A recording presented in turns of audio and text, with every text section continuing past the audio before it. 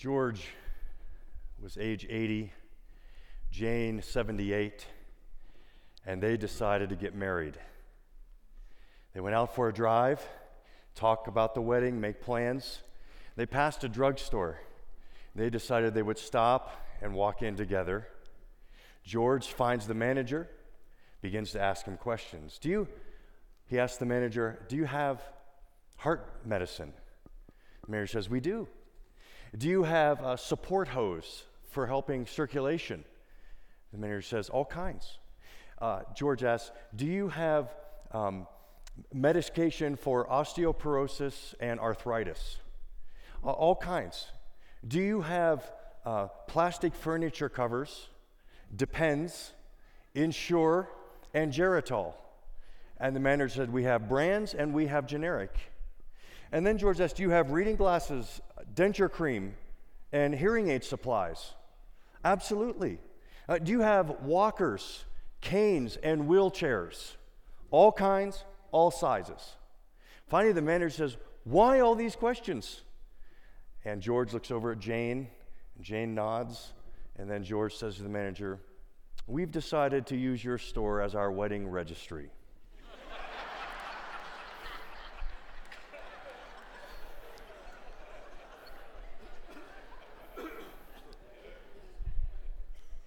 At the end of the Christian story, it's a wedding. We read about it in Revelation 19. Then I heard again what sounded like the shout of a huge crowd, or the roar of mighty ocean waves, or the crash of loud thunder. Hallelujah! For the Lord our God, the Almighty, reigns. Let us be glad and rejoice and honor him. For the time has come for the wedding feast of the Lamb, and his bride has prepared herself. She is permitted to wear the finest white linen. Fine linen represents the good deeds done by the people of God.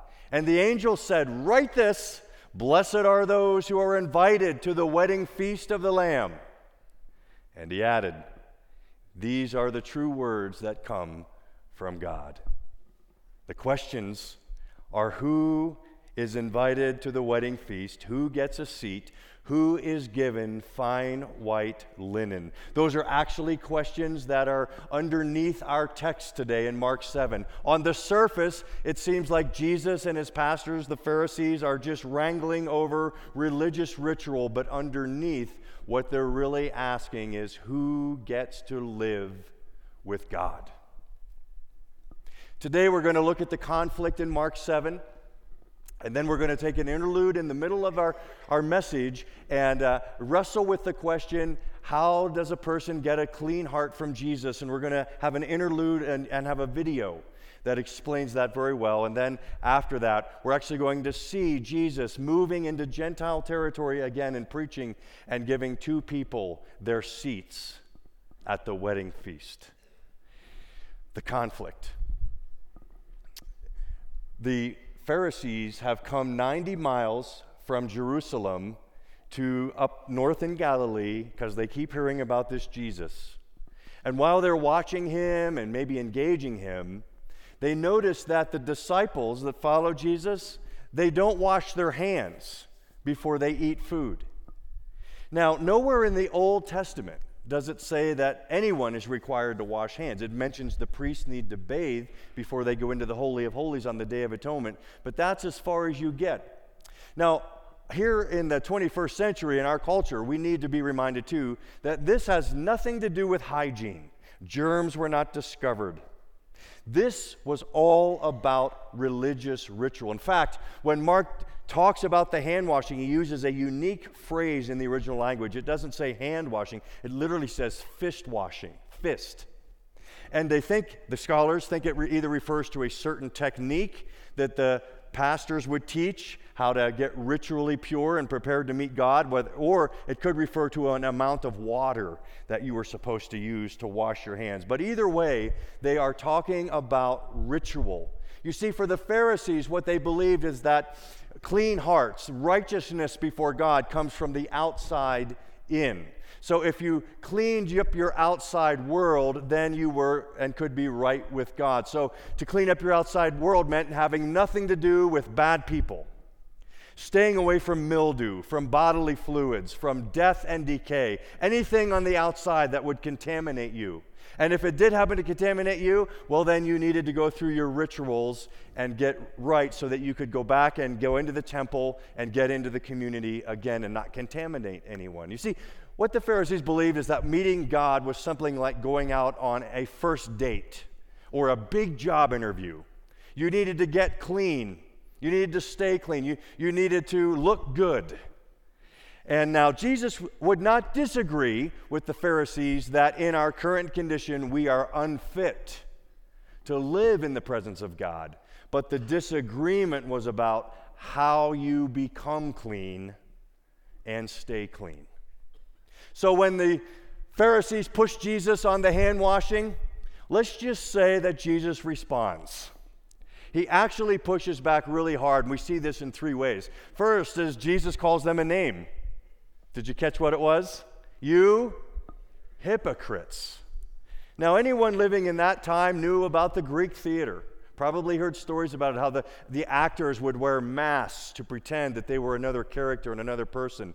Jesus is calling his pastors pretenders. Whoa. If you want to start a good debate, start off with name calling.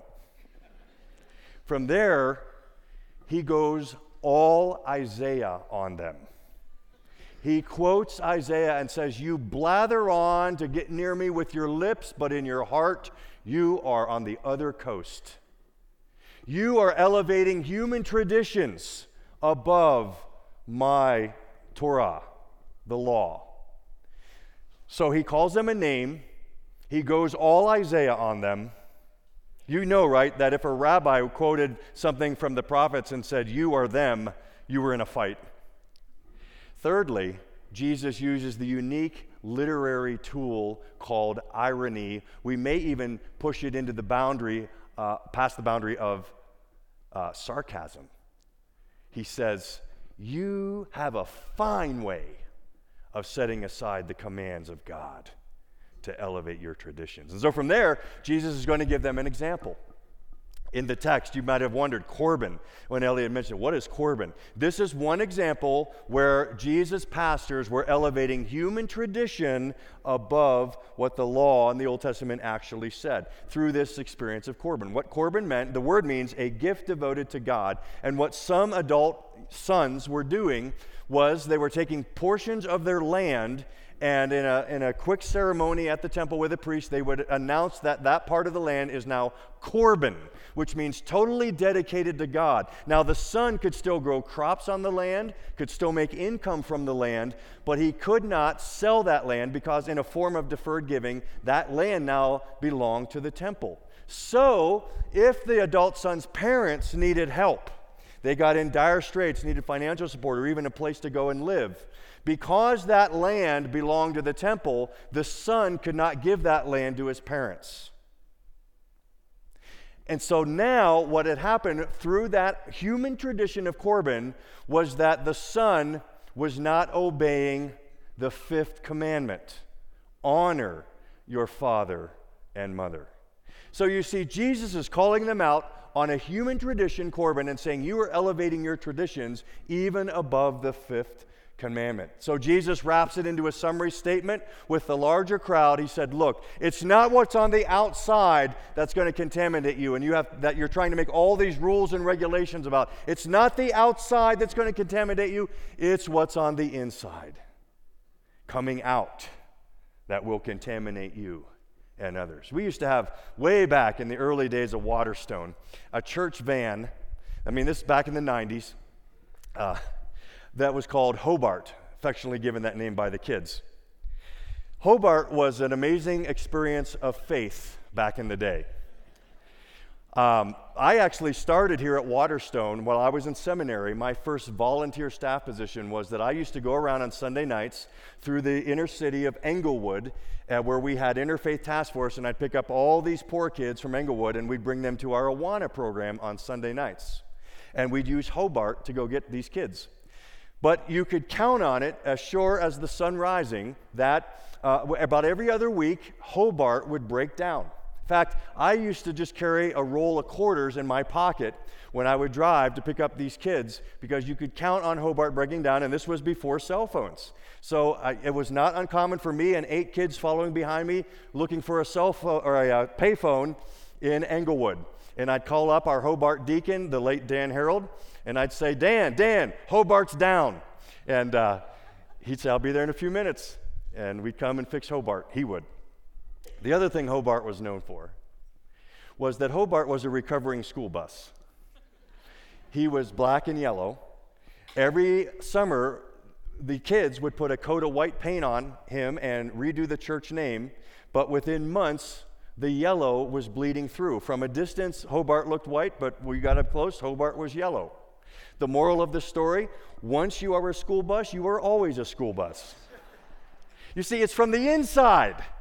It's the inside coming out that contaminates us and others that we come in contact with. Jesus there pulls away from the large crowd, and he goes into a house and has a conversation, a teaching moment with his disciples. He wants to drill down further on this. He changes this topic to the food laws of the Old Testament, and what he's going to do is to point to the food laws, unclean food and clean food, and say, look, I am fulfilling all of that, and all of that points to me. He uses this amazing illustration with the disciples, rather blunt, if you ask me. He says, look, if you say some food is unclean, but you eat it, and it goes through you and comes out of you, Jesus is that blunt, and he says, now, your Pharisees, while they believe human waste is foul, they do not believe it is unclean. So we have a logic problem here. They're saying that what's unclean, you eat it, it comes out, it's clean. What gives? Jesus is making the point. It's not what goes into you that makes you unclean, it's what comes out of you. And then Jesus drills down to the very bottom, the human heart, verses 20 to 23, and says, here is where uncleanness lies. Do we have the next slide? Oh, there we go. He went on, what comes out of a person is what defiles them, for it is from within, out of a person's heart, that evil thoughts come. And he lists now 6 actions: sexual immorality, theft, murder, adultery, greed, malice. And these are fueled by 6 attitudes: deceit, lewdness, envy, slander, arrogance, and folly. All of these evils come from inside and defile a person. Jesus is saying, look, it's not all your laws about being clean and rituals that you do to try to make it right with God. You've got to worry about what's inside of you. All of this comes from the human heart. So we step out of this for a moment of application. We look around our world. We say, what is going on? All this misery, racism, war, violence, sexual assault. Where is it all coming from? Answer: the human heart. It's coming from us. What's wrong with the world? I remember reading G.K. Chesterton once during the First World War. The London Times ran an essay contest, and the title of it, What's Wrong with the World? G.K. Chesterton, the great journalist and writer, said, Dear sirs, I am. Sincerely yours, G.K. Chesterton. We are what's wrong with the world, the human heart.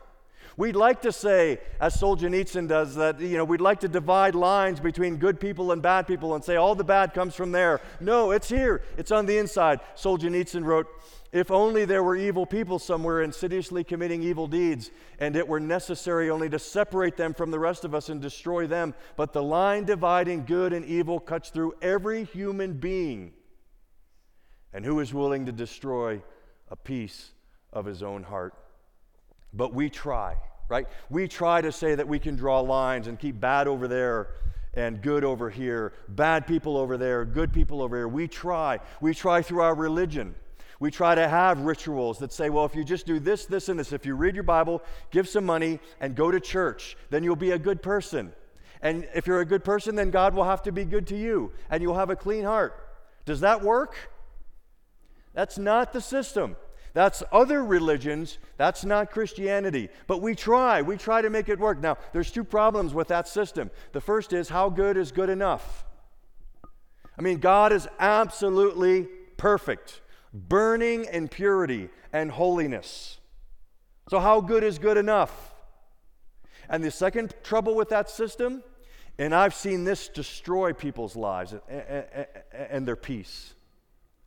Because we get into this way of thinking, well, if I am good, if I go to church and read my Bible and give money and help the poor and just basically treat people the way I want to be treated, if I do all that, then I'll manipulate God into being good to me. And then what happens when death or divorce or disease or loss of job, when any of that enters your life and you're being a good person? You know what that's called? Bitterness, anger, chucking it all. It's the wrong system, but we still try to make that work. You know where else I see people trying to get their hearts clean through outside circumstances? Is in our culture. You walk through the grocery stand at King Soopers and you look on any of those magazine covers and you'll see the 10 commandments of our culture. Get thin. Get abs. Get flawless skin. Be good in bed. Wear this. Play hard. We could all keep going on and adding all of the things our culture is telling us in order to get clean and get the approval and the things your heart needs. You see, because it's the human heart that is really what is sucking in all this in, and the pursuit of filling the human heart is what hurts other people. Then we think, from these magazine covers, well, sometimes you just need a little boost to follow these cultural commands. So what you need to do is read how this celebrity's doing it. And I can be just like them. I'll never look like them, but I can be just like them and do the things that they've done to attain their successful standing. I'm telling you, it's a black hole. Christina Kelly, who used to be a magazine editor for YM, Young Miss and Mademoiselle magazine, she once wrote, "Why do we crave celebrities? Here's my theory. To be human is to feel inconsequential." Wow. Isn't that an amazing admission? To be human is to feel inconsequential, so we worship celebrities and we seek to look like them. All the great things they have done, we identify with in order to escape our own inconsequential lives. But it's so dumb. With this stream of perfectly airbrushed, implanted liposuction stars, you would have to be an absolute powerhouse of self-esteem already not to feel totally inferior before them. So we worship them because we feel inconsequential, but doing it makes us feel even worse. We make them stars, but then their fame makes us feel insignificant. I am part of this process as an editor. No wonder I feel soiled at the end of the day. Wow. It's not from the outside. It's from the inside coming out that makes us unclean. Well then, the question is begged, how does a human heart become clean to meet with God? Video interlude from thebibleproject.com. Let's watch this video called Holiness. So we see that the way to a clean heart is Jesus. Jesus. Asking Him, receiving Him into our hearts. And He makes us clean. And now, in the final two stories of our text in Mark 7, we see Jesus doing this to two people who are very far away from God. The first is a woman. Jesus is up in the region of Tyre, outside of Galilee now. He's in Gentile territory. And you remember the Jews had a very low esteem of the Gentiles, people who didn't have the law, people who didn't follow their religious rituals. In fact, they called them dogs, because in those days, dogs were not pets. Dogs were rodents who made their meals from people's garbage, and so they were unclean. And so this woman comes up. She has a daughter who's full of demons and in need of help, and she begs Jesus for her daughter. And Jesus makes one of the most offensive statements in the Gospels. Jesus is still taking a lot of heat for this. His answer in this parable, "Let the children eat all they want first," he told her. "It's not right to take the children's bread and toss it to the dogs." Now, I know you'll have some interesting discussion on that in your small groups. But I think what's important here is that what Jesus is saying, that I'm the way to a clean heart, and it's only my way. And you remember that the mission of God was for him to come first to the Jewish people. They're the children at the table. First to the Jews and feed the Jews and give the Jews the living bread. And then the Jews were responsible to be a light to the world, and the Jews would invite all nations to this living bread. So this is the mission of God that Jesus is reminding this woman. And in a sense, the woman must have had this thought, oh no, he's not going to heal my daughter because we're not Jewish. So the woman says, and you have to admire her pluck, Lord, even the dogs under the table eat the children's crumbs. Two things in this woman's response. First, her humility. Yes, Lord, I do see your mission. I do see that it comes to the Jews first and then to the world. I accept and acknowledge all that, her humility. But then her belief that still in God's mission there is mercy for the outsider. She becomes a beggar of grace. And Jesus responds by healing her daughter. And then the second story, a deaf man comes up to Jesus. And what's unique about this miracle is the great and fine detail. We see Jesus pulling the deaf man into privacy, and Jesus is going to enter this deaf man's world of isolation. He's going to touch his ears, spit on his hands, and touch his tongue, which had been a very unclean thing to do ritually. Jesus completely enters this man's world. Some scholars think that Jesus even began to use sign language with this deaf man. He completely entered this man to the point of groaning and sighing and just feeling this man's pain. We have to ask, what is going on here? Well, Mark gives us a clue. The word he uses to describe the deaf man, magalilos, literally it's the only word to describe a deaf person in the New Testament. Whenever they describe deafness in every other reference, it's a different word for a deaf person. So it's a unique word. And what Mark is doing is wanting us to cross-reference with the only other place in the Bible this word is used. And it's right here. Say to those with fearful hearts, be strong, do not fear. Your God will come. Your God will come. He will come with vengeance and divine retribution. He will come to save you. Then the eyes of the blind will be opened, and the ears of the deaf unstopped. Then will the lame leap like a deer, and the mute tongue shout for joy. Water will gush forth in the wilderness, and streams in the desert. What Mark wants us to know is that when you have a situation where there's someone who has the power to open ears and to loosen tongues, well, it must be that that's the one who's come. Your God will come, and he will take vengeance and divine retribution on himself in order to save those who are begging for mercy. Two applications as we press this message in to our lives. The first is this Waterstone. Waterstone. We must be a place of grace. We are all beggars of mercy. We are all found ourselves in Mark chapter 7, verse 20 to 23. We are all have this in our hearts. We all need clean hearts. And the only way our hearts have become clean is through Jesus. But we are all beggars. And so we must treat each other as beggars of grace. So what does that mean? That means, first of all, inside, in-house, we all realize that we are all sinners. We're all beggars. We don't walk around this church and think everyone wears white hats. Everyone wears gray hats around here.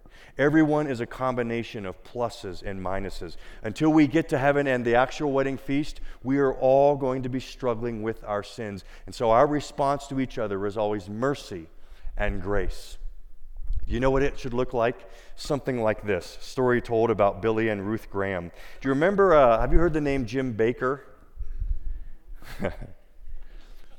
Televangelist in the 70s and 80s who flamed out. He stole people's money. He lied. He had affairs. He was everything that's wrong with Christianity. He went to jail. After he got out of jail, this is in his words now, Jim Bakker, I got out of prison, and Billy and Ruth Graham called me. They wanted to sponsor me, pay for a house for me to live in, and give me a car to drive.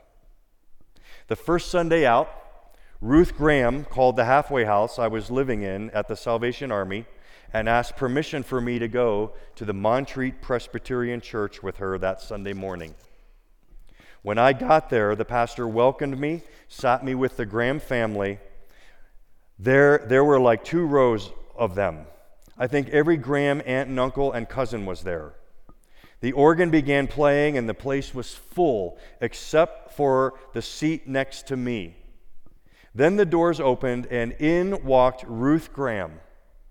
She walked down that aisle and sat next to inmate 07407-058. I had only been out of prison 48 hours, but Ruth Graham told the world that morning that Jim Bakker was her friend. May that be true of Waterstone. We are a place of grace. We are also a place of grace in that we are people who follow Jesus and therefore break social boundaries. I mean, this woman that he gave a seat at the wedding feast, the Syrophoenician woman, she was as far socially from Jesus as you could get. She was a woman, she was a Gentile in a very pagan area, and she had a demon-laced daughter in her house. All of those things, the Jews would never have touched her. Jesus broke every social barrier to reach her. Do you have someone in your life with whom to be their friend and to show them the kingdom and to give them Jesus' love? You'd have to break a barrier. A skin color, a sexual identity, ethnicity, socioeconomic status. What?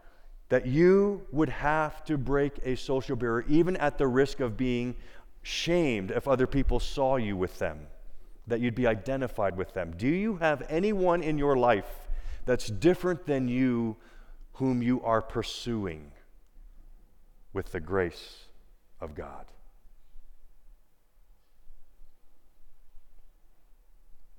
We must be a place of grace.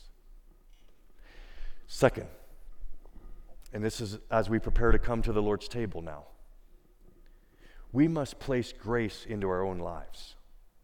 Some of you have been dragging around a ball and chain of a sin that you committed years ago. And when you close your eyes still at night or have time in your inner world to think, it still comes up. A sin, a mistake, a failure that you made years ago. For others of us, it's the same sin that we commit 100 times and we just can't stop. It is then and for these things that we must place grace in our lives. We understand that in Jesus, in order to give us a clean heart, that God put our sin on him. 2 Corinthians 5:21 says that God made him, Jesus, to be sin. Him who had no sin, he made him to be sin in order that in him we might become the righteousness of God. The Father clothes Jesus in our dirty clothes, our sins, and Jesus took them to the cross. You know, he died in a garbage dump. He became unclean for us. He became isolated for us. He took all of that on himself so that he could take it away from us. I'm telling you, challenging you, if you're one of those people dragging your sin around, believe the gospel. Believe the gospel. You are the only one holding on to that sin. Let it go as you come to the table. Leave your sin. Jesus is inviting you to a wedding rehearsal this morning for that moment when you will sit down clothed in the fine white linen. He already sees you that way. Let go of your sin. Give it to him. Walk in a clean heart. Jesus pronounces you forgiven this morning. So as the servers take their positions around the room, I invite them to come now. We come to the table. with these words from Jesus in Mark chapter 14. After I read this, a prayer is going to go up on the screen. I invite you to pray that prayer once or 50 times. Prepare your heart, leave your sins behind, and come to the wedding rehearsal this morning.